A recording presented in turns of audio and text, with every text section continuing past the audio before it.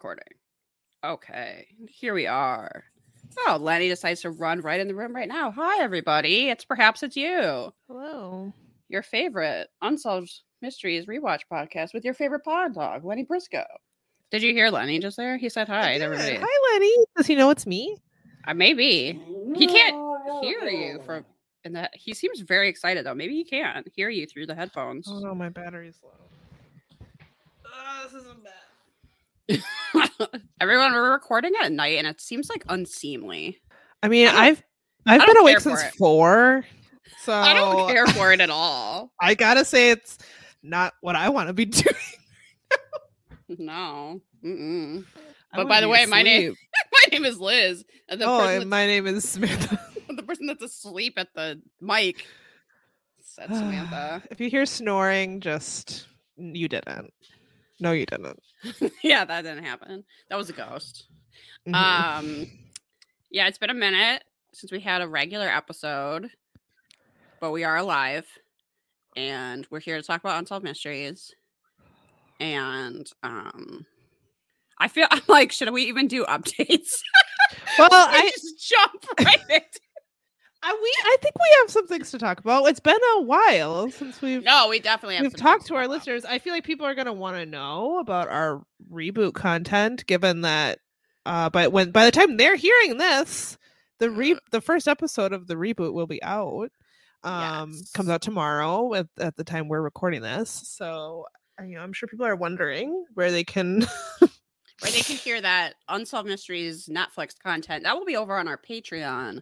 Starting in November, because they are releasing the episodes weekly because Netflix is desperate for people to not cancel. They don't want you to I'm not joking at all. They don't want you to binge all of Unsolved Mysteries and then log out forever and say, actually, I don't need to spend $20 a month on this. They are releasing an episode a week. So in order for us to do our Patreon episode, we need 2 weeks to come out, blah, blah, blah, whatever. That is going to be starting over at November at our Patreon. Patreon.com/perhaps it's you. Sign up. You only have to give us $1. I mean, only $1. And if you tuned in last time we released an episode, I was gonna say last week, but it was a week before.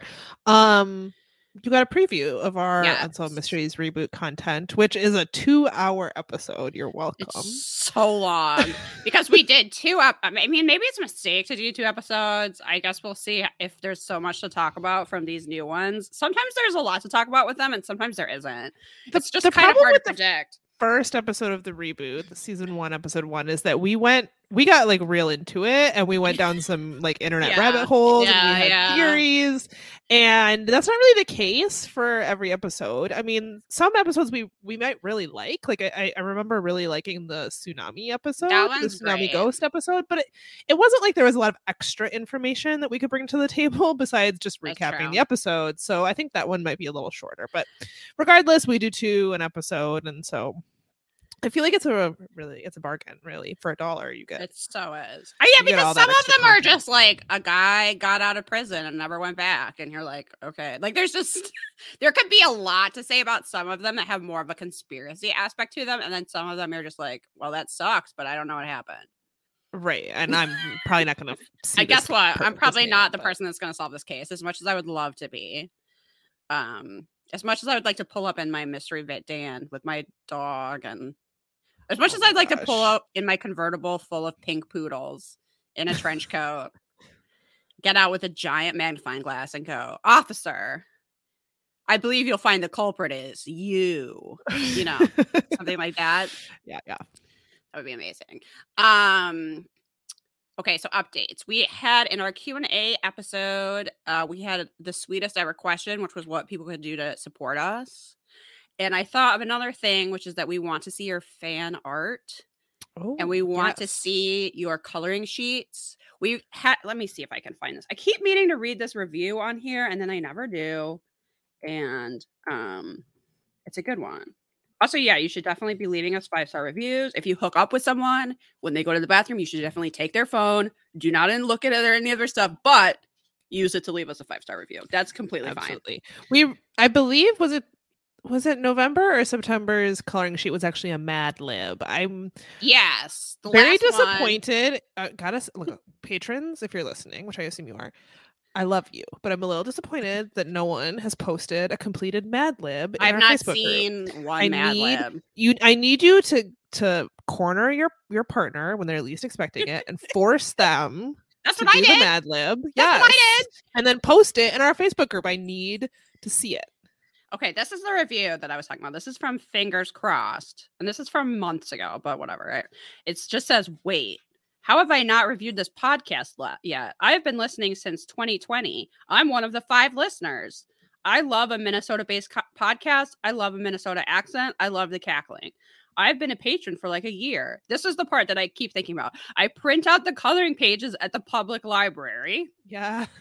I've been watching Unsolved Mysteries since I was about 4 years old, which is perhaps why I am the way I am. So I am stoked to find a locally based rewatch pod when I needed more stuff to listen to at work. P.S. I'm actually born exactly 30 years after B.D. Wong. We're both October 24th babies. So happy birthday to you. Happy birthday to B.D. Wong. But if you are printing out the coloring sheets at the library, which I truly, truly appreciate, we want to see the coloring sheets. Okay, how is this listener, like, if I was going to create a character for the novel about this podcast and it was the listener of the show, it would be this would be this person. The person has the same birthday as B.D. Wong and is going to the public library to use their printer, which is absolutely what you should do. And this person needs to share their coloring sheets with us. I need to see the completed Mad Lib. Do I need to say it again? It's completely true. I thought it was pretty funny. I made Mac do it, and I was pretty happy with the results. So it's a Mad Lib if you're writing an obviously fake letter that supposedly your partner wrote before skipping town. I really like the embellishments you added to the like unicorn sketch. I assume that's exactly like the original that it was inspired by. There's some doodles in the margins, you know, just like any typewritten goodbye forever, darling. You're the best lover I ever had. However, I'm leaving town with a totally real person. Your car is named Sarah. Sarah, and your car is definitely in the donut shop parking lot. Don't worry, you're not out of Corvette. You're just out of wife. Yeah, great Mad Lib. Okay, so if you have, say, you created fan art a while ago that we are aware of, we would love permission to put that on our website. We have a whole section for fan art, and one of the many things I'm telling myself I'm going to do next year is update our website, which hasn't been updated in literally years. So that spelling error in the front, I assume that's never going away. I think I actually fixed that, but I put a footnote. I think I fixed it, but put a footnote that it was previously in error. If you don't know what we're talking about, you have to go listen to old episodes. I'm sorry. But if you have made fan art for us that's not up on that website, we would love to share that as an example of the fandom. That sounds really weird. I don't like that at all. The 5. For when I supposedly work on the website next year. Also, we had questions about the zine. There will be another zine, but we don't have a deadline for that. I don't even really want to think about it right now, honestly. That's a lot of work. But if you are working on something, it will go towards a thing. I just haven't made like a deadline that you have to send it in, but you can work on it. You can even send it in if you want. Perhaps it's you podcast, gmail.com. Sure. We just haven't put like any definitive dates or anything on it. But if you wanted to make, I don't know, a word search or a shadow puppet or something else you can put on paper, really anything that would be in like a children's activity book. We've had all kinds of things in the zines, recipes, crosswords, poems, cross-stitch. We had multiple cross-stitch patterns, spells. I mean, they're pretty great zines. There's a couple left at our website, perhapsitsyou.com. You should probably go buy them because I don't think we're going to print those again. So if you want it, go get them now. Otherwise, whatever, you were warned. My personal favorite contribution to ours, it's hard to pick just one favorite contribution, but the analytical, I know, the data analysis, that must have been chef's kiss. So much work, and I supposedly we're gonna get an update that will be that data will be can't wait the updated thing that they quoted that I don't even remember saying. Do I remember giving something 5 out of 5 tears? No. Some mystery was that sad. It was probably the orphan train. I don't even remember. Amazing. We probably just don't want to think about it. And Yeah. It's absolutely true. Okay. We have gone on some. I was going to ask if we should talk about some of our fall outings because this is going to be the last episode in October. Oh, and wow. we've done so many. We have multiple things coming up that we have not attended yet that we'll tell you about when that comes around. But we've done some fun, spooky activities. As you might know, this is like our busy season. Granted, the last couple of years have been less busy because of COVID. And now I miss those years. Now we're double boosted, and you know what? So we went a little hard. I feel like we've gone a little too hard. I said earlier today that we flew too close to the sun, and it's what is it, the 17th, and I'm already like, whew. I was getting my hair done today, and my stylist asked me if I was doing anything for Halloween, and I literally just groaned because I was like, we have so much stuff coming up that I was like, I don't even know where to start explaining. You know what I was just like, what? Yes. I was just like, yes. I'm sure she's like, okay, bitch. Well, I don't get that response. It makes no sense why you would plan very fun social activities all surrounding your favorite thing in the world, which is Halloween and spooky season and fall, and then complain about it and talk about how much you hate every second. I mean, that's just not true. Like, I do enjoy each individual event. Individual things, but I'm tired. I'm so tired. I'm so tired. Okay, so one of the things we did, this is a snack time update, I suppose, is we went to Anoka, the Halloween capital, I'll have you know, and we got this treat that Samantha has wanted for a while. I don't even want to say the name of this bakery because they were very nice, but this is a gross name, and it is called Sticky Cheeks. And one of their specialties, I think this is a new offering, is a cotton candy burrito. Look, I love cotton candy. I love burritos. Some things do not need to be combined. Now, to be fair, that sounds like it is savory plus cotton candy. It's not. It's totally a dessert. No. Also, it's a very involved process. It involves a mountain of cotton candy, folks. I am not kidding. Much. Did you take pictures of the cotton candy mountain that they used to make this burrito? I should have, and I didn't. It is insane. And the woman who was making it was like, "This is gonna look crazy. Don't worry." But no, it all compresses down, except that it kind of doesn't. It's still the size of a basketball when they hand it to you. Okay, she was like, "Don't worry, this is gonna look like a lot." But yeah, it's less fluffy. Like, don't worry, it's less. And then when she it's done, handed which is over like not really true. This thing that's like the size of my head, and I was like, "No, this still looks crazy, actually." And there was a mountain of cotton candy with a tiny little bit of ice cream in the middle. And toppings, which are like cereal or sprinkles or like fucking just straight up candy. And then they flatten out, they sort of flatten out the mountain of cotton candy. And then they put like a line of ice cream and the lines of the toppings, and they just roll it up. But that means there's just like a tunnel of the topping. It's like not mixed in with the rest of the concoction at all. Well, I don't know. I don't know about this item.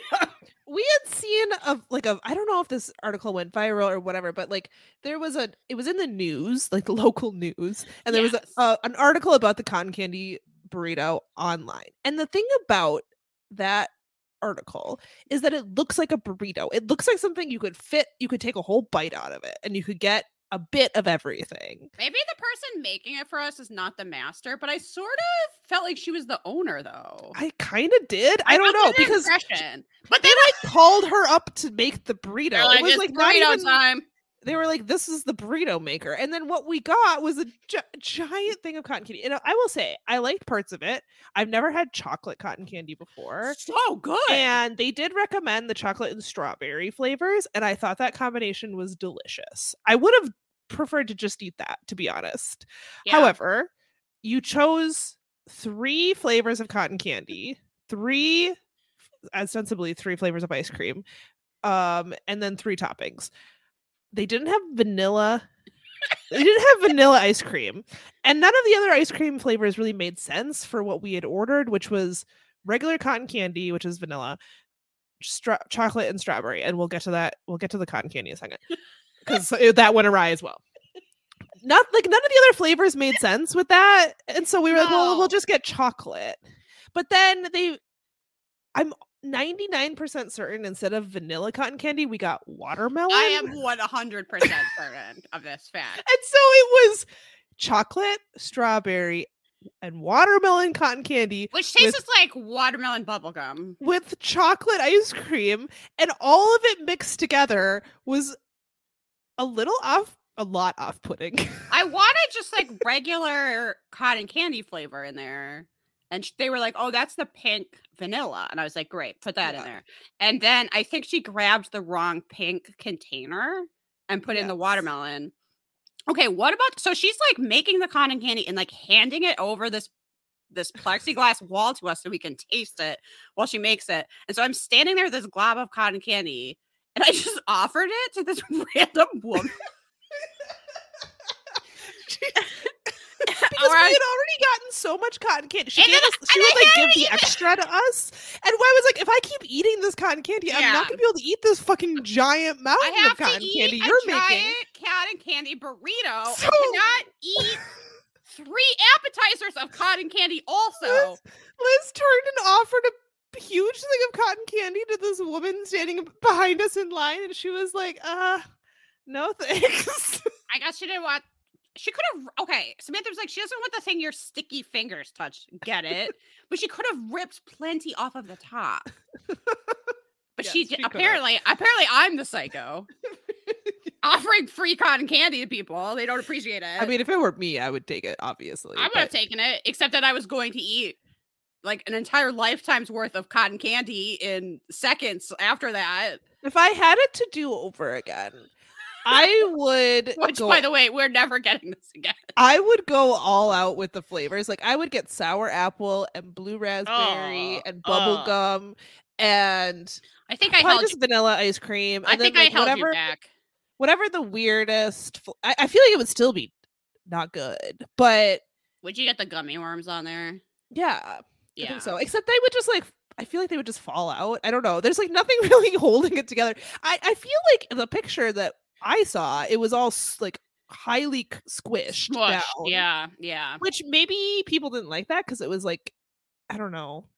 Maybe you lose some of the cotton candy texture that you want if it's like pressed into a. Okay, but it was impossible to eat. It was impossible to eat. We sort of picked at it with a fork in our fingers, and it was weird, but it was a fun experience. And honestly. Okay, we're sitting outside eating this. Our resident history nerd Rochelle was there too. The 3 of us couldn't even eat half of this thing. It was ginormous. So we're sitting outside. Literally, there's like plastic skeletons set up outside for their Halloween decor. So we're sitting with plastic skeletons, like we're hanging out with them, eating this giant cotton candy burrito. And the woman that makes it walks by and asks how it is. And I just said, it's something. I was like, it's something. And she was like, I'm so glad you like it. And it was, and you sort of wanted to be like, that is not what I said. Not what I said. Not what I said at all. The lady went inside and I was like, yeah, I did not say that I liked it. But I asked if anyone had ever finished it. And it sounded like one 11-year-old boy. Those like scrawny kids that can eat like an entire cow and are still hungry. One of those kids finished the whole thing. Yeah. I was like, of course. 3 grown women aren't going to be able to eat this. But one very skinny 11-year-old could do it. I really liked the story that she told us of this. Apparently the only person to ever finish it, because she said that he ate half of it and then he went inside to proudly announce to her that he had eaten half of it. And then he went outside and proceeded to eat the rest of it. Yeah. And my immediate thought was like, and the ending of the story is him puking in the nearest garbage can, because I can't even imagine. But of course probably not. Like, yeah. He probably was still hungry. Like, his stomach just soaks all that up somehow because it's young and nubile. Yes, but his stomach's like more cotton candy burritos, please.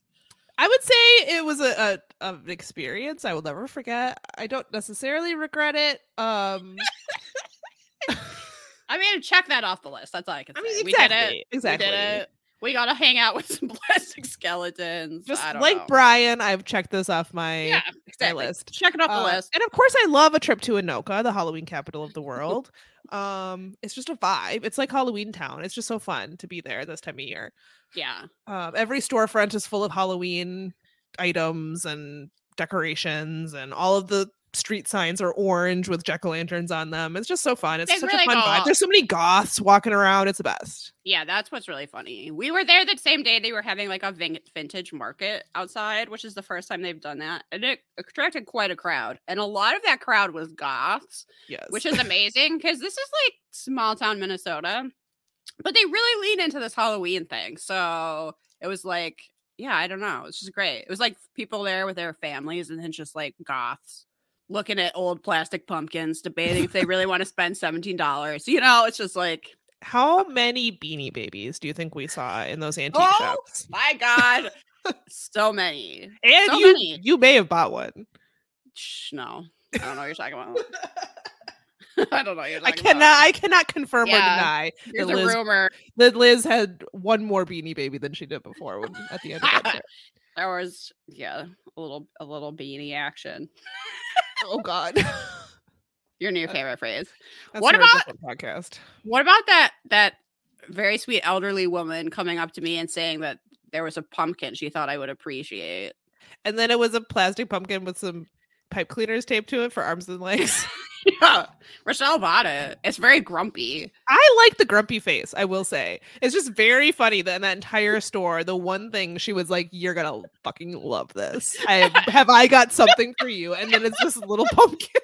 Just this little pumpkin, like, This little grumpy pumpkin with someone just like hot glued some pipe cleaner arms to. Very so funny. I do love that Rochelle has it now because I feel like, first of all, I made that woman's day that someone bought that. She's been trying to hard sell that for years, and it finally worked. I feel like we bought stuff that they were like, man, I thought no one would ever get that. That's been sitting in the shop so long. We definitely did.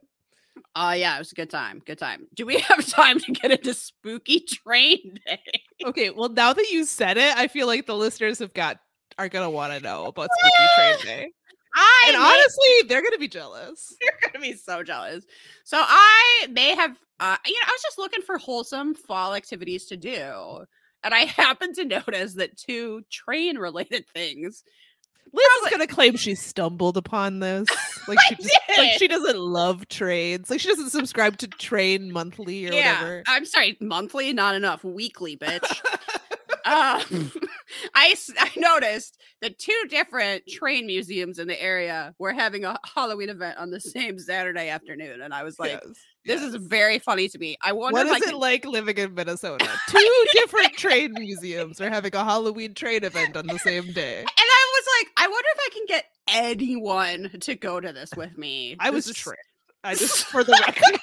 This is so dorky. So I sent the information to Samantha and to Rochelle, and they were both like, sure, why not? Whatever, Liz. And they clearly didn't really look at what I had sent. And I was shocked anybody was willing to do this. And I was like, all right, Spooky Train Day. It's a thing. So we meet at like a cute cafe first in St. Paul. They're both in St. Paul. I see Samantha getting out of her car, and she's like, there's 2 of these things. Listeners, she was honestly low-key mad. She was acting like I had tricked her. I'm not convinced you didn't. It's because she didn't bother to really scroll through my message and see what I was saying. No, this is the problem, is that especially at night when I'm like getting ready for bed and I'm not reading all of my messages, I like skim, maybe like there's a conversation going and I skim them, and I only saw the link to one of the train events. And I was like, oh yeah, whatever. We'll go see some miniature trains with some pumpkins on them. It'll be cute, whatever, it'll be fine. And then you sent the itinerary for the day. The day before, and I was like, wait a second, what is this train event? I don't remember a hobo being involved. I don't remember a ride on a train. Well, that was the first event I sent. You just scrolled right past it. Okay. I really did. So I got to give Samantha a hard time. She was like, this is a much longer day than I was expecting. And I was like, well, I'm sorry. Sorry you have to spend time with me. I'm sorry on this beautiful fall afternoon you have to hang out with your friends. I apologize. So we had a delicious lunch. If anybody's in the area, 36 Cafe does my God, it was so good. Good. Pancakes. Oh, okay. Souffle pancakes. I had the blueberry and lemon and a delicious fancy latte. It was amazing. Amazing. So like affordable, weirdly affordable. It was weirdly affordable for how fancy it was and how delicious it was. And the atmosphere is pink and it's extremely, extremely girly, and I love it. Very Instagrammable. Then we went from there to the train. Then we went to the Minnesota Transportation Museum to an event for children. Their haunted, what was it? The haunted roundhouse. Roundhouse. Not clear to me what a roundhouse is. I'm gonna say we didn't learn a lot at this event. We did walk around and we saw some like dollar store Halloween decorations taped to some trains. That was fun. Okay. The problem is this is a small museum. I'm sure they have a small budget. Also, this came out of someone's pocket. I'm not sure the museum even paid for these decorations. Also, guess what? It's a train museum. It's all run by men in their 60s. Probably closer to 80s. Yeah. Maybe not the best. Closer to 80 than 60, I would say. Maybe not the best, like, party planners. Yeah. Maybe that's not their strength. So, obviously, I bought tickets, this ticketed event. Which was like a lot of paper decorations. You can like go inside old trains. They have displays of like things that used to be on trains. I don't know. Most of it is the same as it always is. They just like put a stuffed witch on things. But of course, we are such dorks that we found this all really funny. Okay. And great. But actually, also, definitely one of the reasons I wanted to go is they said they have a resident hobo there. And that he would I think they claimed he would make s'mores. That did not happen, but he did give us not making s'mores. But he did give us some moon pies, and he taught. Honestly, I learned the most from the hobo. It's true. The resident hobo, Lucky, which guess what, was just a guy wearing suspenders. But he did teach us about a lot of old timey hobo codes, like how to warn people about police presence, which I appreciate. Thanks, hobos. Yeah, I really I found it fascinating. I don't know how much of it was true, but I thought it was interesting, and he was really into it. I looked it up later, and I don't know that it's true, but it's definitely the information that's out there. Okay. So he clearly also Googled hobo codes and then wrote down what came up. They actually have moving trains there, which I think is wild. We got to ride on a little caboose. It kind of went up the track a little bit and came back. It was so thrilling. The car we were on was full of families with children, and then one older couple that was really into trains. At least the husband was. I don't know if the wife was just humoring him, but and then us, of course. I think I've said this on the podcast before, but gender is not real. Yet I have never met a woman who's into trains. Liz says this as a person who planned an event to go to 2 train events. We haven't even gotten to the second. We've only talked about the first train event we went to last Saturday. Well, didn't you have a good time? Okay, I actually thought it was fantastic. I would go again next year. It was it was the thing is, hilarious. It's gonna be exactly the same. I guarantee it. We bought shirts. We bought sweatshirts. I immediately put mine on. Before I bought the shirt, we were talking to a volunteer who was very serious about this, and I jokingly, of course, said, "We love trains," which was sarcastic, but he thought I was dead serious and wanted to give me an application. He wanted to give me an application to volunteer. He gave Samantha the whole spiel about why it turns out you can like learn how to actually drive a train if you volunteer there. That's wild. His suggestions to me about what I could volunteer. You could be a blacksmith. I could be a blacksmith. I could be the track switcher, the person who like switches the track. I could weld. I was like, are you looking at me? Or are you looking at someone else? I appreciate that these were not sexist suggestions. He didn't say you could punch tickets and dust things. Fair. He gave you the whole range of volunteer options, which for volunteering in a museum, usually I would expect you like hand out pamphlets or something, clean up cups and put them in the trash can after people drank out of them. No, they need they were like, you could drive a train. I was like, did say that we could take a class to learn how to be a conductor and drive the train, which that's honestly kind of cool. I'm never gonna do it, but I'm trying to get Mac to do it. He should. That'd be amazing. I yes, I actually us and the children had a great time at the train museum. The thing is, I don't even know the line of where I was joking and when I was serious was. I actually had a really great time. Yeah, I like did too. we were kind of there. You were like, oh, you really, Liz, you went to this train museum. Like, ironically, it's like kind of I had an amazing time. I mean, we kind of did initially go to it, ironically, but then ended up having charm just wore.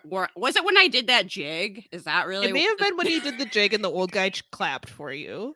They had a band that was just 3 old dudes and their teddy bears, and they sang about the teddy bears. I think, I don't know. That sounds creepier than it was. It was very wholesome, actually.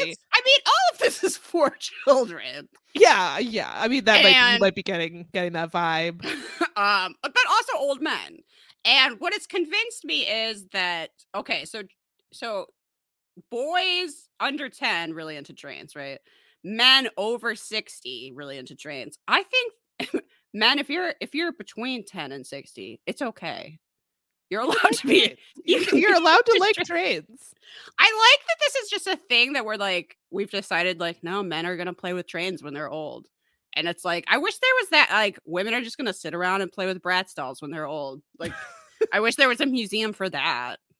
Oh my god, maybe you should start one. The Bratz museum. I mean, I'm actually not the right age group. I'll have to start like a Polly Pocket museum or something.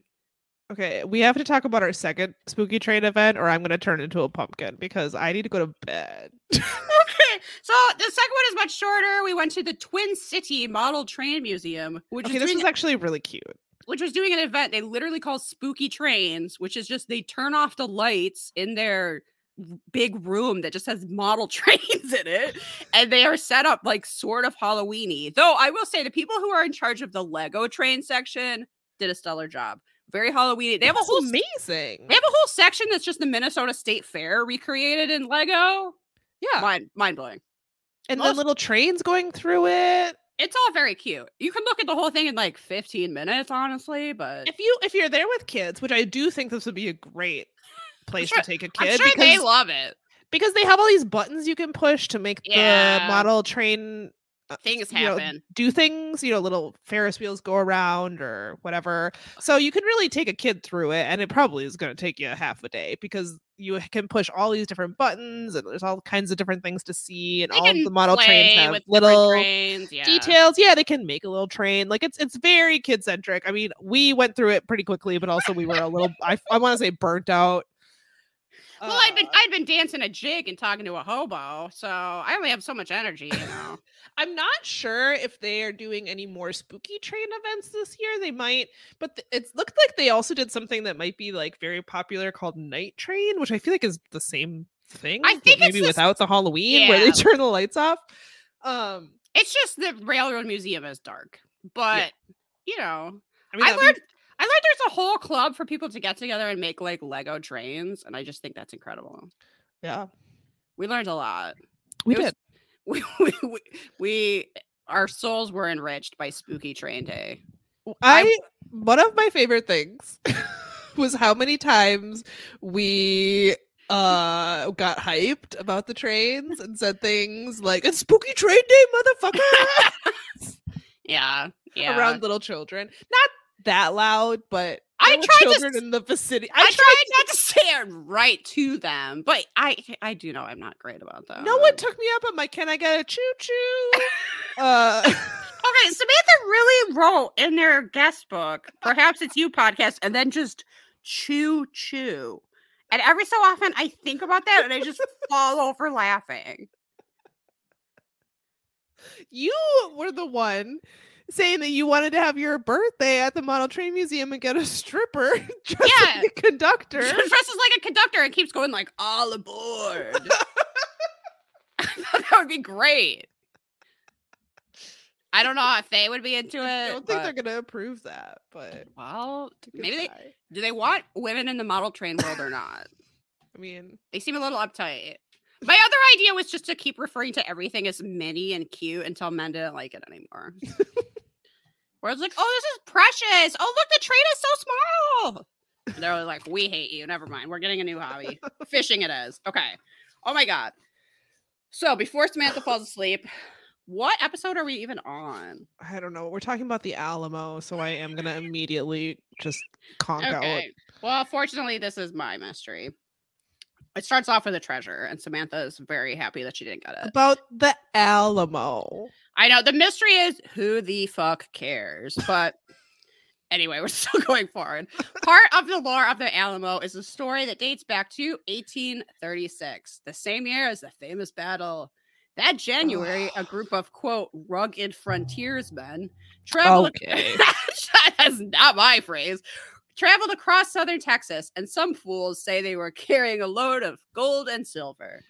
This was the legendary San Saba treasure, said to be worth millions, but of course. The treasure was intended to finance the Texas Revolution against Mexico. Their leader was Jim Bowie, forever remembered in knife form, a colonel in the Texas Cavalry. 2 months later, Bowie and Davy Crockett were among the men fighting the Battle of the Alamo against 6,000 Mexican soldiers. Guess what? They died. But the legend of their treasure has apparently endured. Though I have never heard about it before, but I don't really care about treasure. So Stack shows us that there was a excavation going on at the time of the filming of this episode, which I believe was in 1991. So you can see people digging around the Alamo. And Stack says, just a few feet from where I'm standing, legend and science have crossed paths with an unsolved mystery. Oh my God. So anyway, we are seeing the excavation, which is 3 weeks in, and they were digging up the street in front of the Alamo Chapel, which that's really the only part of the Alamo that remains. It was a much bigger complex at one time. I do really like that some of the people working on the dig were wearing t-shirts that say, I dig the Alamo. If someone can get me one of those shirts, I want it. Okay. Same. The dig was organized by Frank Bachbacher, a professional fortune hunter, which to me sounds like scam artist, but okay. He started this quest in 1986 when he met Maria Gomez in Mexico, who was both a museum curator and psychic/prophetess. And I was like, why isn't this just about her? She sounds fascinating. Yeah. But anyway, she told him of a treasure left at the Alamo, and now we see a reenactment of him hearing this story. Maria has a translator who is wearing the most ridiculous fake mustache I've ever seen, and that mustache is called El Falso. Now we see the map that Maria sketched out for him of where this treasure was. She points to the bottom of an old well, and now we see a not great reenactment of the battle. Okay, it's fine, honestly. They're fighting the Battle of Alamo, and they're like, oh no, we have to protect this treasure in order to finance our independence from Mexico for some reason. So they decided to throw the treasure into the well so that even if they died, people could retrieve it, even though no one would know where it was. I don't know. This makes no sense. Yeah, I mean, yeah. And we have an expert who immediately comes on and tells us why it makes less than no sense. But even before that, you are looking at this like, this makes no sense. Yeah. Okay. So the problem with this theory is that who would have lived to know that that's what they did, because they all died. And also, who were they expecting to retrieve it? Right. I guess maybe they thought someone would survive. I don't know. Also, as they point out in the episode, but at the time they supposedly tossed this treasure into the well, they didn't know how long they were going to be under siege. So why would you poison your well with heavy metal? Yeah. Shush. Okay.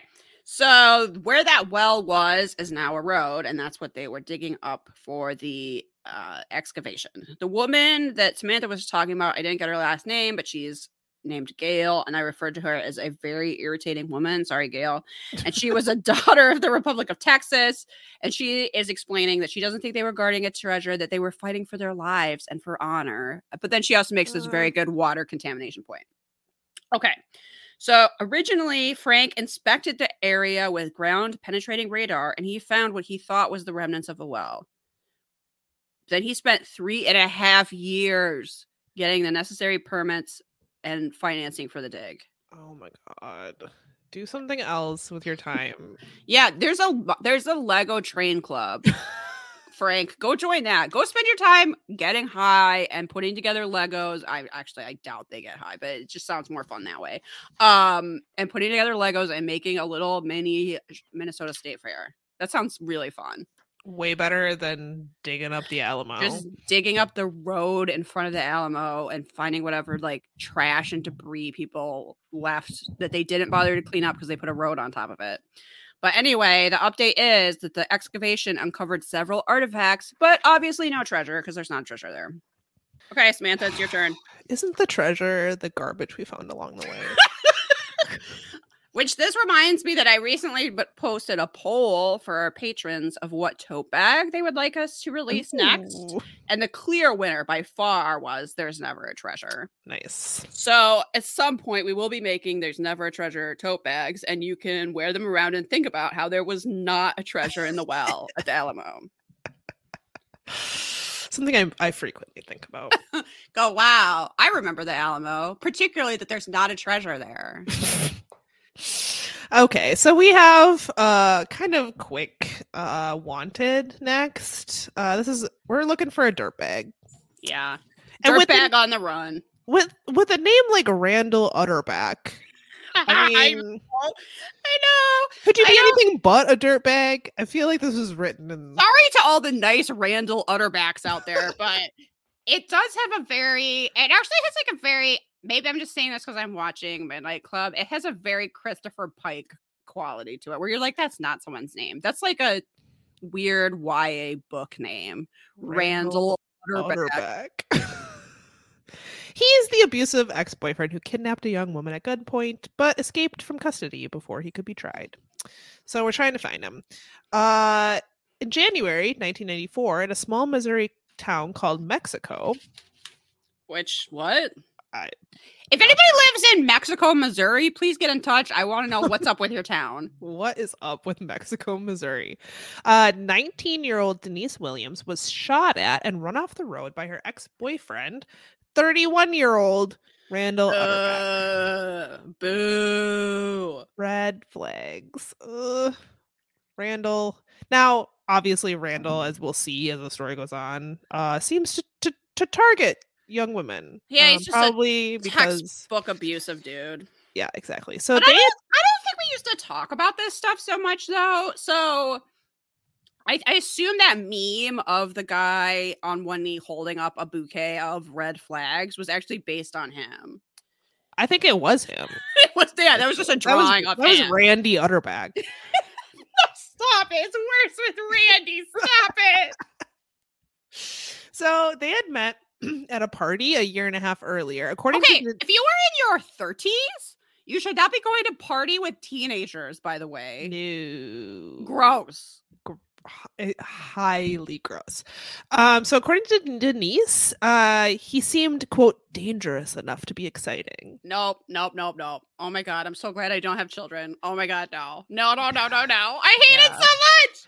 So the good news is we know immediately that Denise is not killed because she's interviewed for the episode. And she tells us that she was impressed by his motorcycle. He owned a mountain lion. That's the biggest red flag I've ever heard in my life. This guy was like the Tiger King. I don't know if this was like a baby. A mountain lion. Bizarre. Yeah, I don't know. So I'm just picturing me like have to be the adult in a situation. You know, I have a teenage daughter, and she's like sitting on her bed crying, and I'm like, absolutely not. You can never see Randy and his mountain lion again. But mother, he has a motorcycle, and he's 31. I'm mature for my age. He's just dangerous enough to be interesting. I'll be like, oh my God. I'm going to he's just dangerous. See the radiator.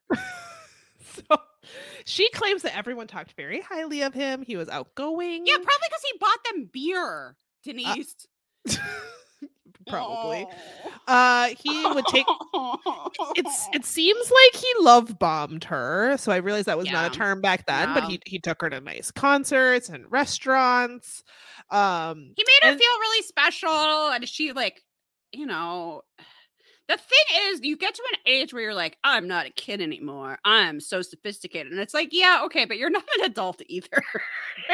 Right. But you think that you are in that time. And it's only when you look back that you go like, oh my God, that's so embarrassing. But I just feel for her because obviously, like, she was impressed by all these things that as an actual adult with a fully formed brain, you would be like, no, gotta go, Randy. Mountain lion? See ya. See you never, I hope.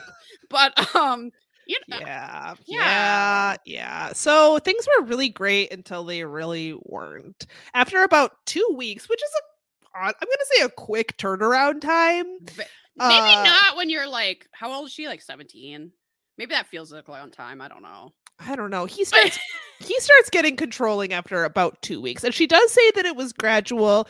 It started out like little things where he would make comments about how she shouldn't wear makeup or hairspray or perfume. Ew. And then it grew into don't hang out with certain people or you have to choose me or your friends.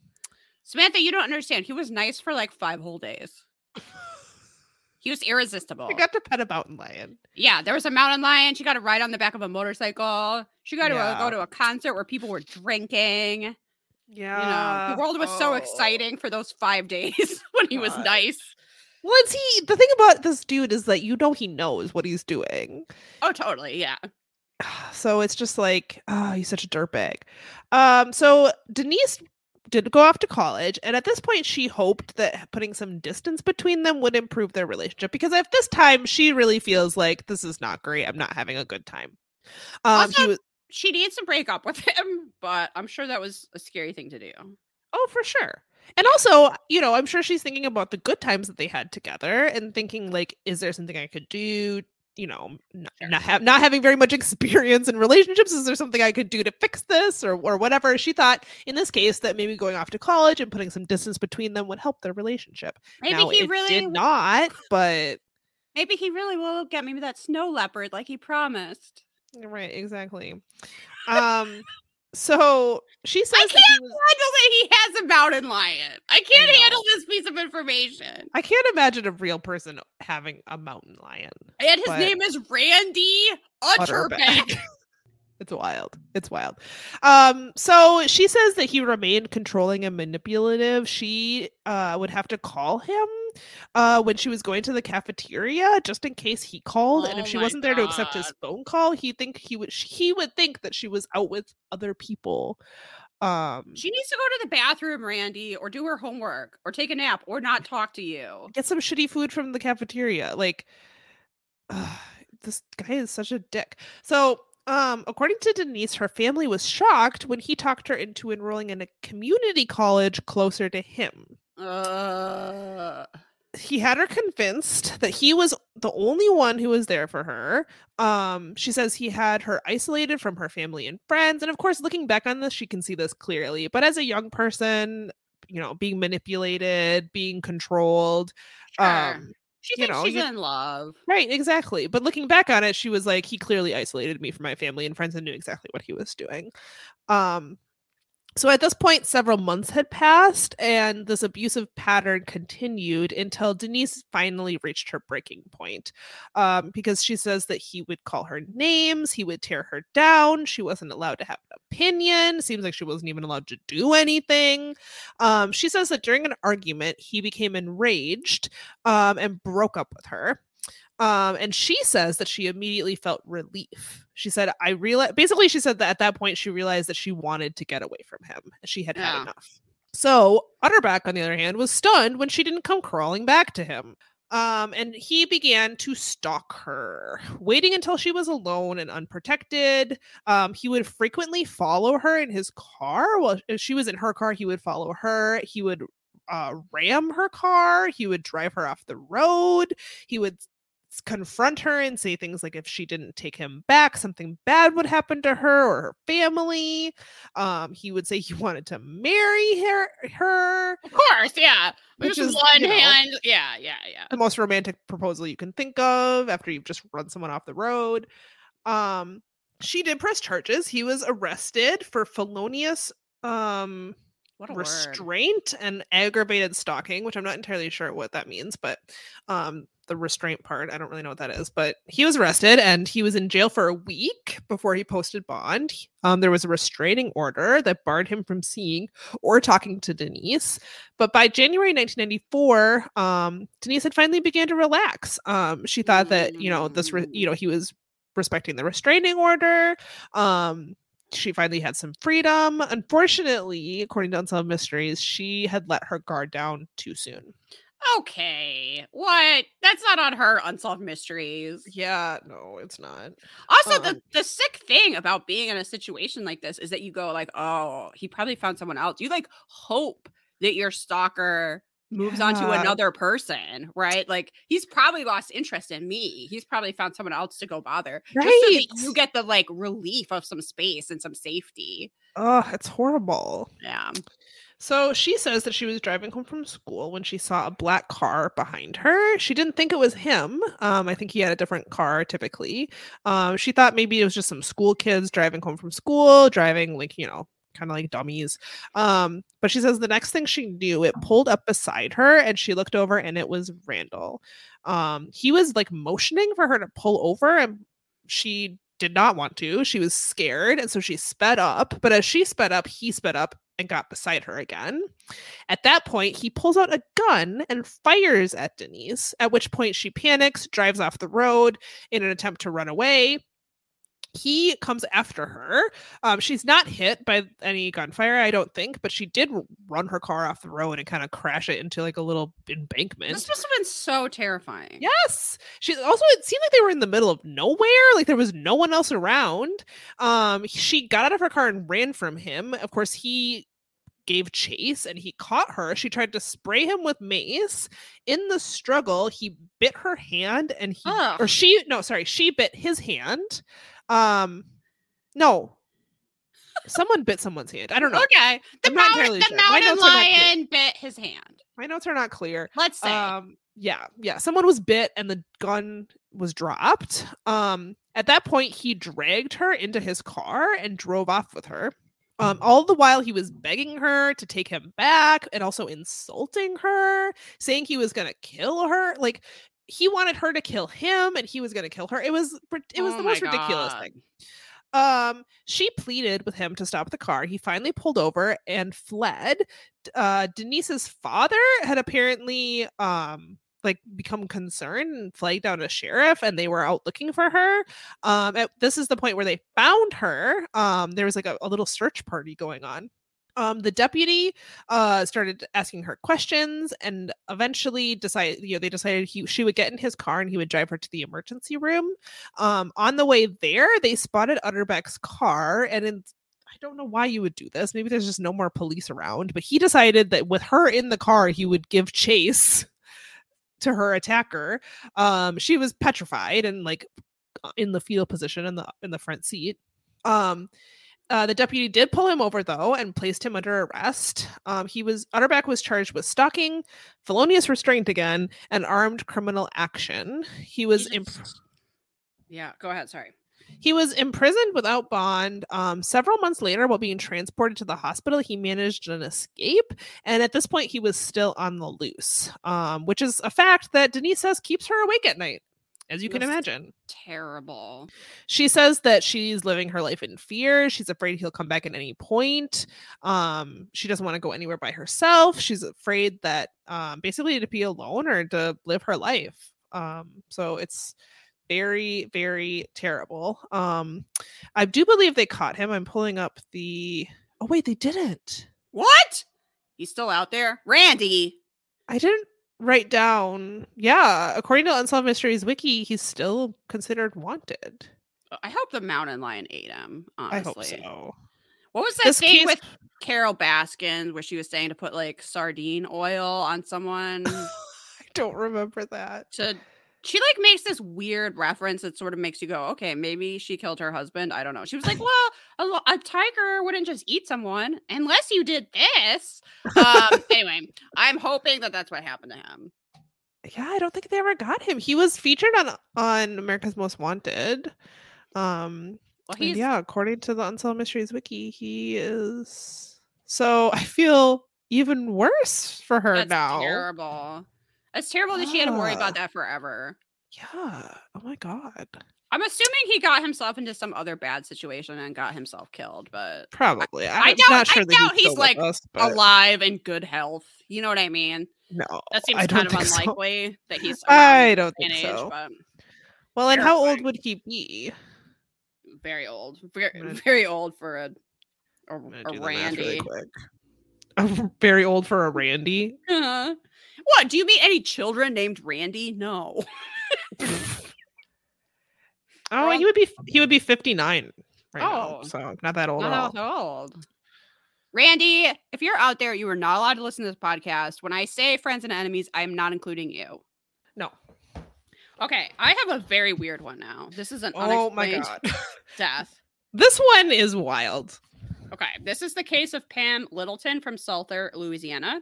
She was a cheerleader. She was voted most popular, prettiest girl, which is apparently something you used to vote on in school, which sounds terrible. She was homecoming queen. After school, she married a man named Eric Ellender, who was a businessman who ended up working for her father. They had a baby girl. Nearly every day, Pam would walk over to her parents' house so that her parents could be involved in their granddaughter's childhood.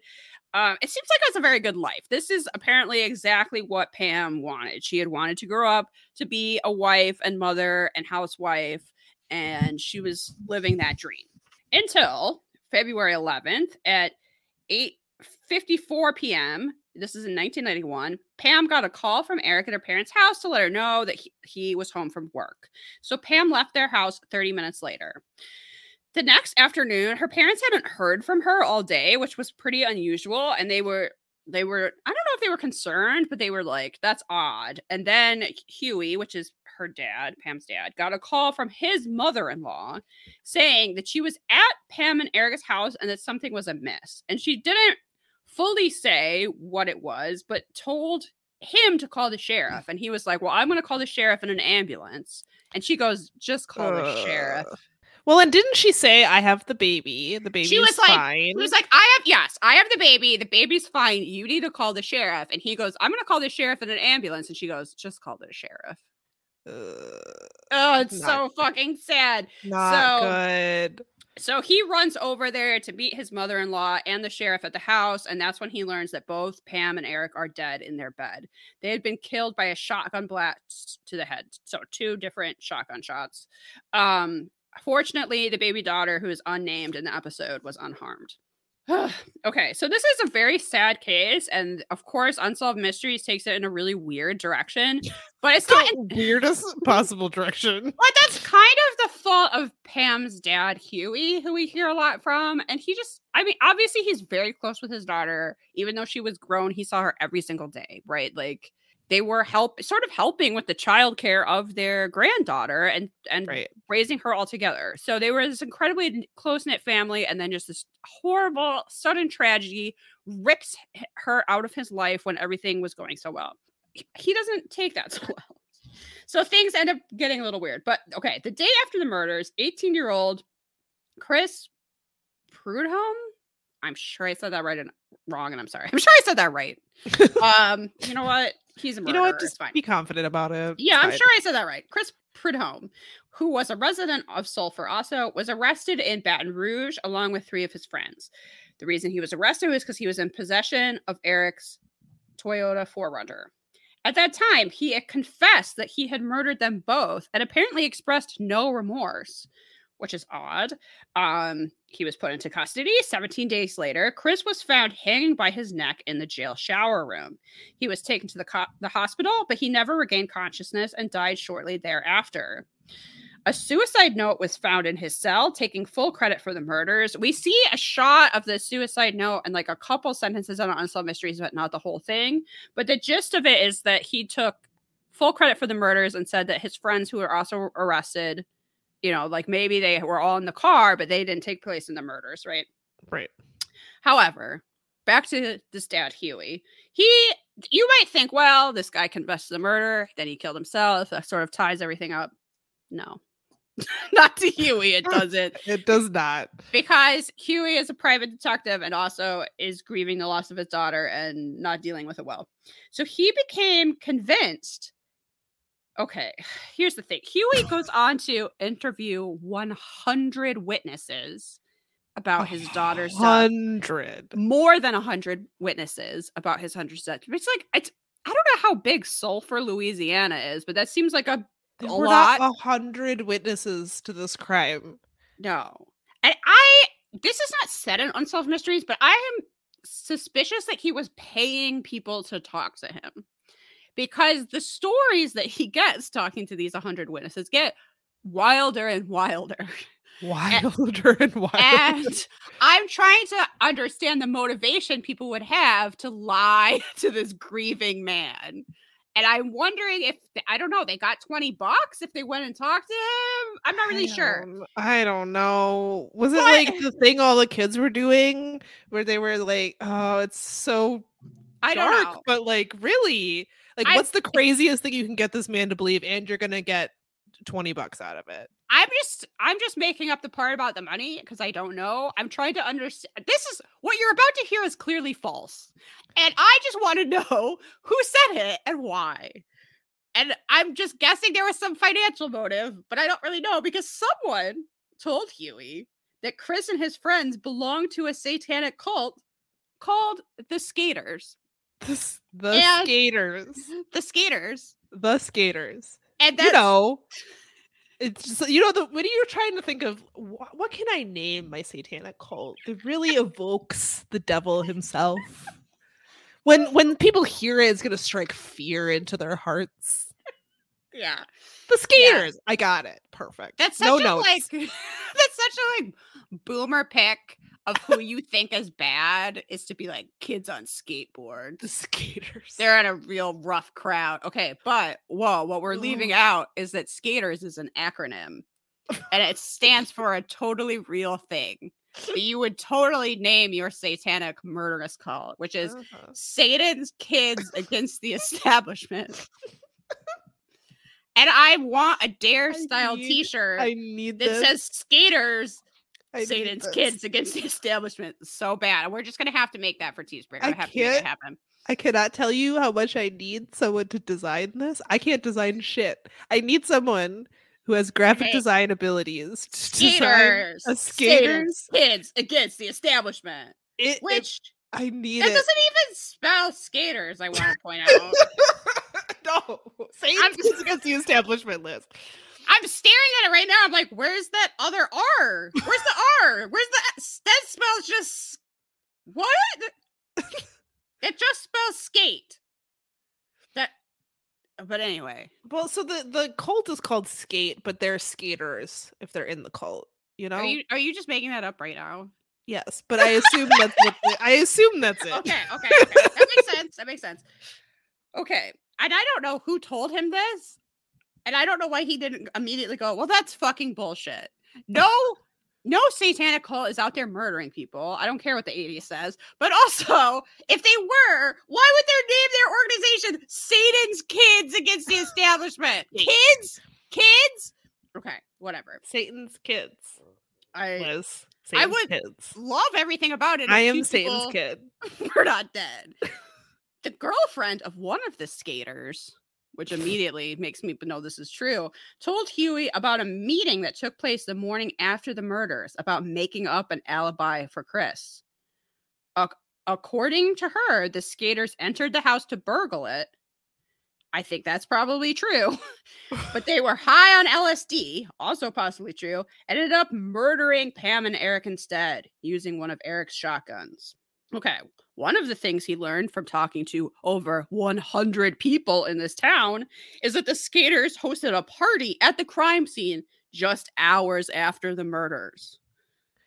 We hear from a witness named Nikki who reported a lot of drinking and drug use, but had no idea that 2 bodies were lying in the bedroom until she saw the house on the news the next day. Do you think this party thing is real? I mean, I don't think it was a satanic orgy.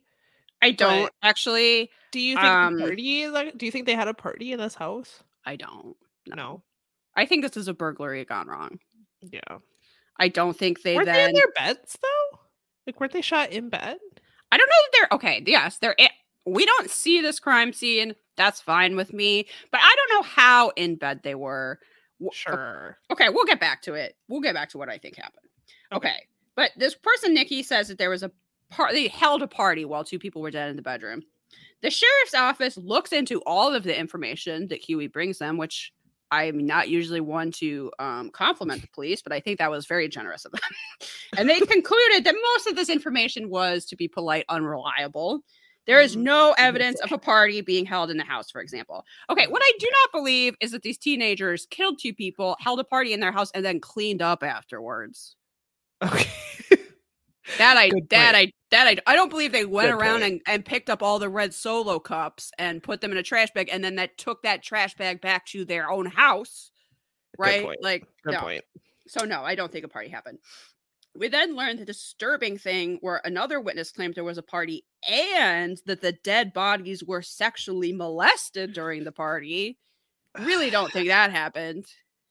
Because it didn't.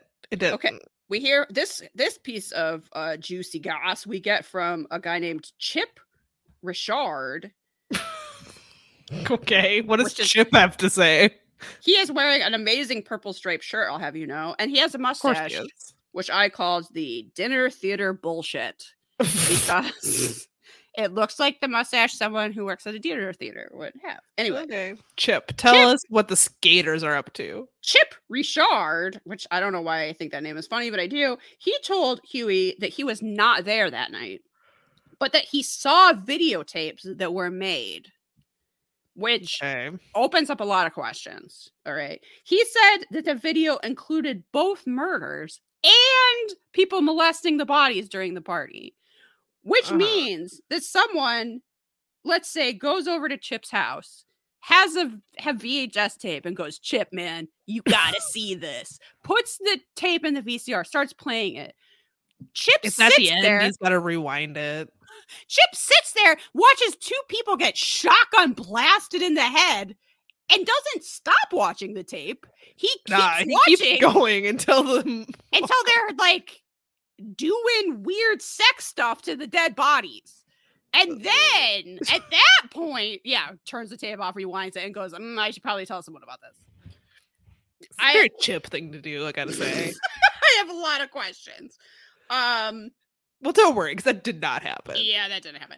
He said that the tape included, quote, just basically everything that really goes on.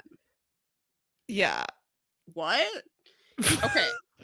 This is how you know it really happened, is because of Chip's detailed recounting. I don't know what is up with this. If life in Sulphur is so boring that these kids are like, that grieving family, we're going to tell them people did weird sex stuff to the bodies. Like, why are you making this stuff up? It's clearly made up. It's very clearly made up. Chip, the reason you know that is because they're like, okay, Chip, what the fuck happened? What did they do? And he's like, all the stuff. just basically everything that really goes on. Basically everything that goes on. It had the murders. It had the murders. And I watched the murders, and then I kept sitting there, and I watched them molest the bodies. And then Chip, are you serious? like what did they do to those bodies? Just basically everything. Okay. Sex stuff. Okay. I've never had sex, so I can't really tell you what they did, but it was sexy, and there was a dead body there. I don't know. Chip, I have a lot of questions about Chip, but I actually don't want them answered. Okay, but he claimed Chris was not actually the murderer anyway, but he had volunteered to take the fall for his fellow skaters because he was becoming the leader of the cult. And I was like, that's not how the leader of a cult acts. Good move. What? That he felt like he owed them for their loyalty. And I was like, no, he would, if he was the leader of a cult, he would make someone else be the fault guy. Chip, you don't even know anything about cults to make up this lie. Anyway. Now, we hear about Huey talking to a woman named Pearl Frugi. Okay. How come none of these names sound real? Is this just me? Frugi? Okay. That's such a fucking Riverdale name. All right. So this Pearl woman, she comes in to throw her cousin Kim under the bus, claiming that Kim was at the house the night the murders took place. And Huey's like, well, can we like get her to go on the record if she was there? That's kind of a big deal. And she's like, well, she's my cousin. It's like, bitch, you already told on her. Yeah. But anyway, she's like, she's my friend and my cousin. I don't know. But Pearl went on to record a conversation with Kim where she describes the murders in detail, but never admitted to being in the house herself. According to her, they went into the house to steal stuff. Chris bumped something and Eric woke up. Eric went for his gun, so Chris shot him first. This woke up Pam, and the second man that was with Chris shot her. Chris supposedly wanted to kill the baby, but was urged not to, presumably by Kim. It's weird because she's talking about it in kind of a third person way, not admitting that she's there. And it also sounds like Kim got the baby and laid it next to their dead bodies for some reason. Oh my God. Okay, this conversation was presented to the grand jury. However, afterwards, Pearl's lawyer held a press conference to say that the tape was false and that Pearl and Kim had concocted the story, scripted out their conversation beforehand because it was what the police wanted to hear. More confusingly, Pam does not stand by this. She tells Unsolved Mysteries that the tape was true and that her and Kim were not lying. Okay. That's where the segment ends. Okay, so to get back to what do I think happened? I think this story that's on tape is at least mostly true. I think we have dumb kids broke into a house to steal stuff, were possibly high, made some noise. Eric was reaching for a gun because there's two strangers in his house. Right. They get a gun first, kill him, then have to kill Pam. So maybe they were like, Eric's like partly out of the bed. I don't know if he's literally like tucked in the bed asleep, right? Oh, sure. Maybe he's like starting to get out of the bed. He has a gun by his bed. And so they end up killing him. And then they feel like they need to kill Pam. I really hope someone didn't then go get the baby and put the baby next to their corpses. Oh, I hope not. Why? How traumatizing. What? To come upon the scene. I know that. I mean, you kind of understand why Huey has gone on this crusade. I realize absolutely it's a little misguided, maybe a lot misguided, but I kind of understand. I don't understand why people were clearly pulling his leg. I feel very bad for him, but there are no skaters. There's no satanic cult. There's also no real evidence of any cult activity. Nothing about this is cult-like. No. I don't think they really had a party. Maybe they did. I'm guessing they just took stuff from the house and maybe that was at a party later or something. I think your point about they did not have a party and then clean up after themselves is very astute. And the police photos did show it being somewhat messy. We don't know if these people kept a clean house. My house is messy. Post-teenage party messy. No. I think it would be very obvious if people had come in and had a party. I'm going to give it to the cops that they could probably figure that much out. If they say there's no evidence of a party, there's not like beer cans and shit, then no, they didn't have a party. Maybe they had a party in that same cul-de-sac or something. There's a reason these stories got conflated, but I don't think that's what happened. I don't think there's any evidence of Satanism. I think this is just people who should not be burglarizing things. And unfortunately, these two people ended up dead. Anyway, so we do get an update. Let me read this from the Unsolved Mysteries wiki. So, okay, first of all, Chris killed himself, so he's kind of out of the equation. This case is considered solved. On February 5th, 1995, Robert Atkins was indicted for the murders. Philip Lideau and Kurt Reese were charged as accessories after the fact. Those were the other two teenagers that were with the car when that was recovered the next day, right? So they were in possession of that stolen property, I guess, and maybe they helped Chris and Robert here escape. 5 years later, Robert entered a plea of 2 counts of manslaughter. The district court sentenced him to 2 20-year sentences to run concurrently, with credit for 4 years served for helping to steal Eric's car. However, the judge suspended the 16-year sentence and placed him on 5 years probation. He soon violated probation on several occasions and received minor punishment for the probation violation.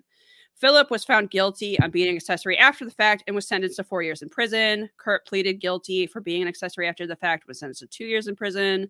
Authorities no longer believe that anyone else was involved in the murders, and the case is now considered closed. Huey passed away in 2019 at the age of 83. So what it sounds like to me is, yes, 2 teenage boys, possibly high, maybe just drunk, decide it's a great idea to rob a house at night while people are in it, which... listeners, please, no, don't do that. Yeah, and they're armed, so it ends up being deadly. Right. The baby gets left there. I don't know why people were lying to this man. But it seems pretty clearly a burglary gone wrong by 2 dumb kids. Anyway, I'm joining the skaters, everyone. I think they got some real cool ideas. That is the end of the episode. There is an unnecessary update at the end. It's so unremarkable that Samantha couldn't even remember if we had talked about it before. True. Okay, let's rate this one. All right, mysteriousness. Okay, kind of mysterious. Right? Or no, not at all. No. Well, okay. I was like, well, there's no treasure, and this burglary thing is not mysterious, but we don't know what happened to Randy Utterback. He could be in your backyard right now. Oh God, do not say that. He's riding a mountain lion in my backyard right now, coming to love bomb me. It's not gonna work, Randy. Get over me. You're upset. I'm too old, Randy. Yeah, don't worry. Your bullshit. Yeah. If you ever wonder why guys like that are always pursuing 17-year-olds, it's because the rest of us might know better. I guess sideways I'm mysterious then. Reenactments? Fine.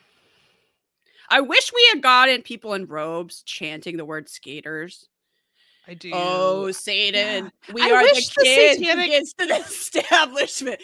I wish the satanic dinner party would have been cooler. I wish... Like, I feel like they really could have gone all out, and it just kind of looked like a lame party. It looked like a very normal, not satanic party, despite apparently sex stuff happening. Yes. Which, by the way, that didn't happen. Also, I really want to know how Chip knew that tape was from that.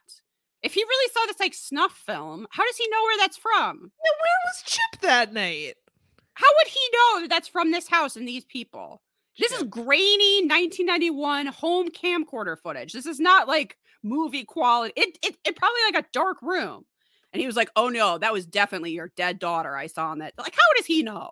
Oh my God, Chip. Yeah, Chip. I'm not sure about the reenactments, honestly. Yeah, I'm gonna say thumbs down. Possibly because I had to learn about the Alamo, and I don't like that. Oh my God, thumbs down, way down.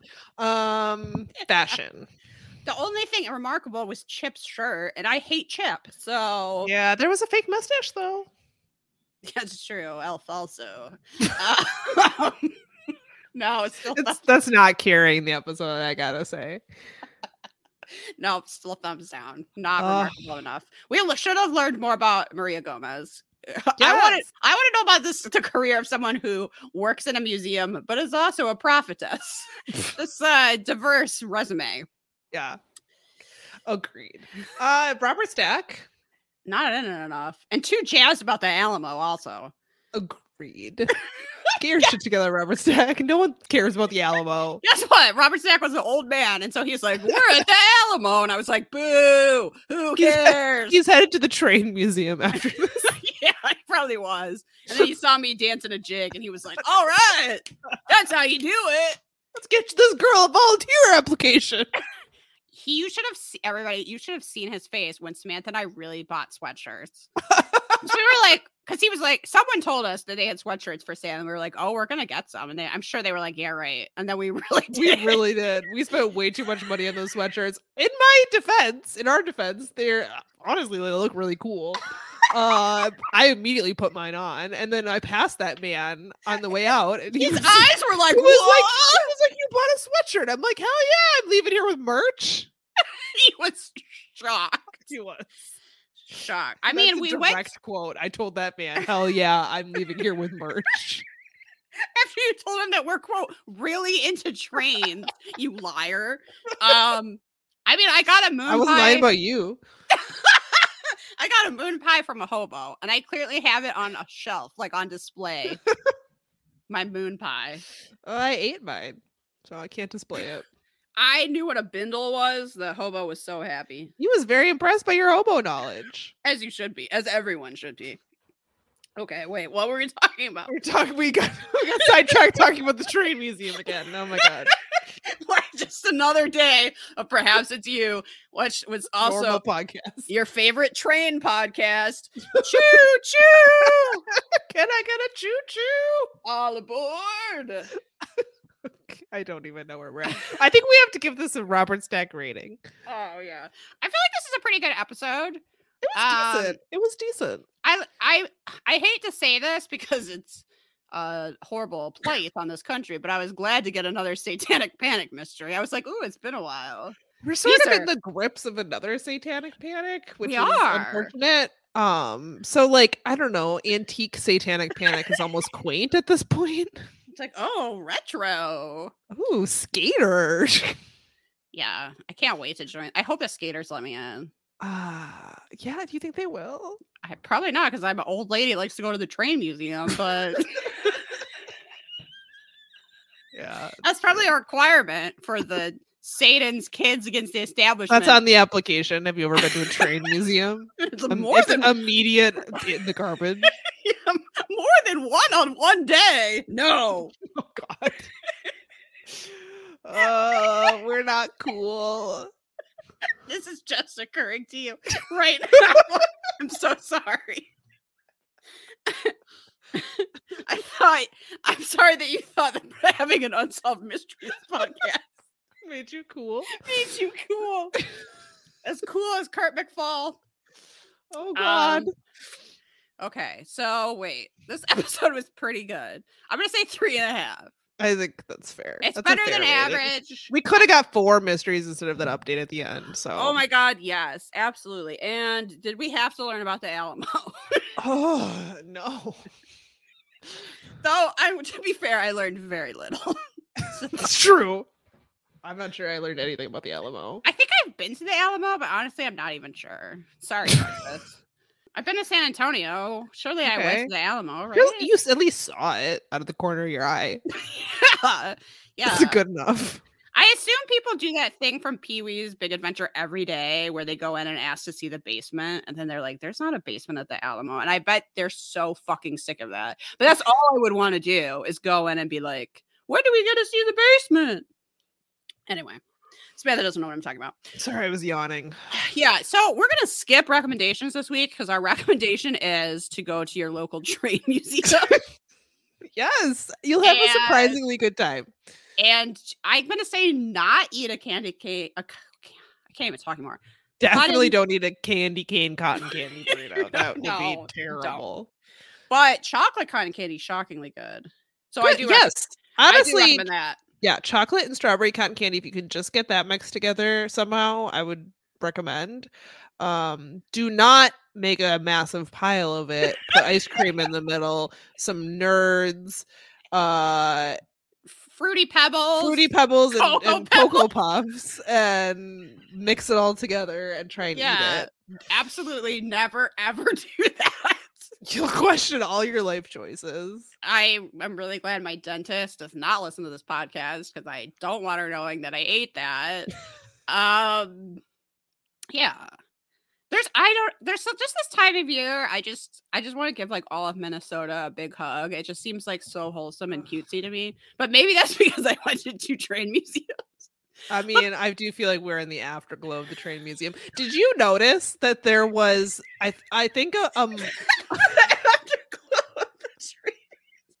Yes. Sorry, what? Did I notice That's the thing I said. Yeah. Isolate that audio on Repod, everyone. I absolutely will.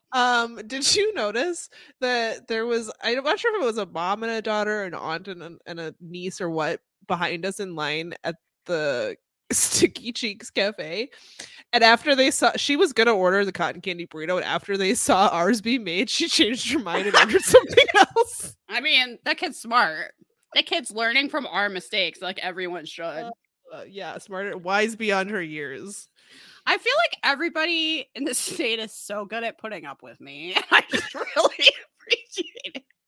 Where I really was like, we literally went and rode on a train while a kid, first of all, is going, this isn't spooky. This is just a normal train. No, they put up some streamers, kid. That's what you get. They had some orange and black streamers with some duct tape. Yeah. To the side of the train. Literally so poorly put up. And so we ride our little train and we get off and then we go to the hobo camp.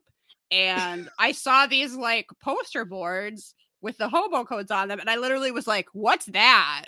And the guy was like, that was our hobo. And I was like, teach us about hobo codes. So I made this guy like go through his 10-minute spiel. His whole presentation, which was long for us. Well, Rochelle recorded it. And then I made him take a photo with me holding his bin. I like went and got his. I was like, no, you have to hold his bindle. You're not a true hobo unless you have your bindle. And everybody was such a good sport about it.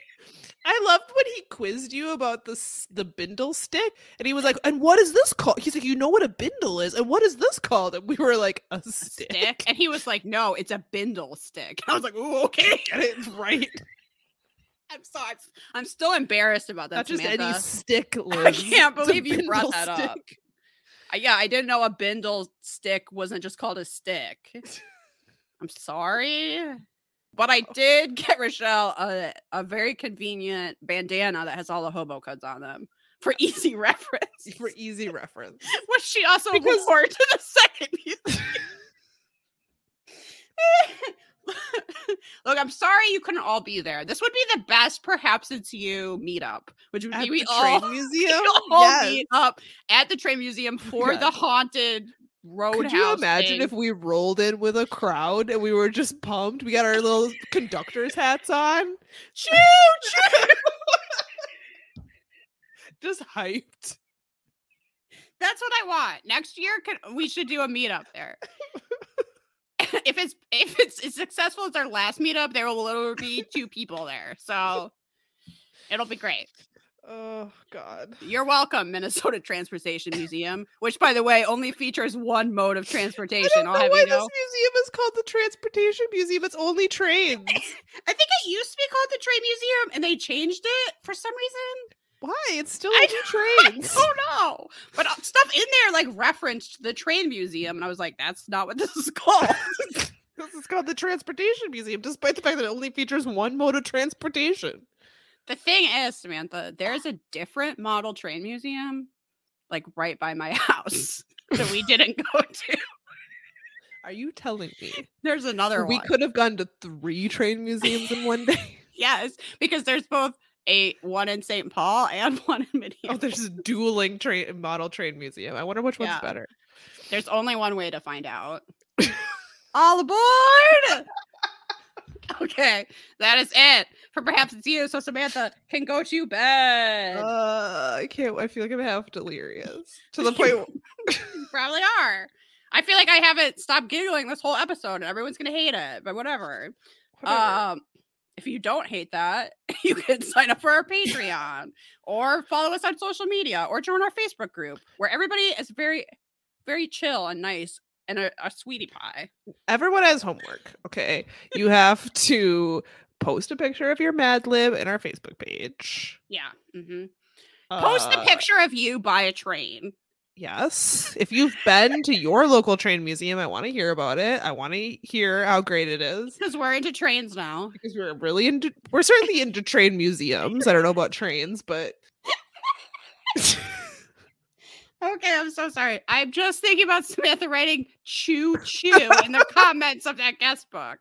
Choo choo. Just wait till I get that stripper. It's going to be lit. I think the Transportation Museum would be more open to it than the Model Train Museum. They did seem more laid. They seemed more laid back. They seemed much more laid back. If you just promised to do like a volunteer shift in exchange, I feel like they would be all about it. They'd probably want to come see it. I'd be like, yeah. They would. You're right, Randall and Fred. Come on over. Oh, not another Randall. That's just what I assume every old man is called. But fair. Just Randall or Fred. Those are the only options. There's probably all named John, honestly. Well, yeah. Okay, God. before we talk, look, we're done. We're plugging our shit. I mean, I think we did it. Whatever. 5 stars. Rate us. Yeah. Follow us. Smash that subscribe button. All those things. Yeah. And we'll be back in 2 weeks or not. I don't know. Well, you'll hear our Patreon episode, certainly. Should we tell what we're doing this month? We are doing what was voted the worst episode of Bones. I don't remember what it's called, but if you Google worst episode of Bones, it'll probably come up. Someone rated them on a list. I think it's based on IMDb ratings, so that's what we're going to be watching. Bones is Travis's favorite TV show. I don't know how he'll feel about us watching the worst episode, but it's not his current favorite TV show. Oh, okay. It is. And I'm not sure it ever was his favorite. It was just the show that he watched, like, if he needed to binge something, like he was homesick or whatever, he would watch Bones. Well, we may be relying on his Bones knowledge. So I'm going to have to ask him if he's seen this episode and if he has an opinion of it. There is a point with, like, every show has gotten to this point where, like, it jumps the shark. Oh, sure. And I don't know. I didn't look, like, what season this was. I don't know if it's at the point where, like, most people were like, all right, I'm done. Shit's getting weird. I'm done with you, Bones. I don't, for some reason, I find the fact that is the title of the show funny every single time I say it. That's literally just called Bones. It's very funny. It's very funny. Okay, so that'll be our Patreon content. If you have a paranormal tale, like you were riding a bus and you saw a ghost, we want to know. And that's perhaps as you podcast@gmail.com. And I think that's pretty much it. So bye, everyone. We probably covered it. Bye. Keep barking. All right, that was our most unhinged episode. I love how we circled back to the train museum at the end. Choo choo. No, you got to. You got to. Okay, I'm going to lose you now. All right, bye. Bye.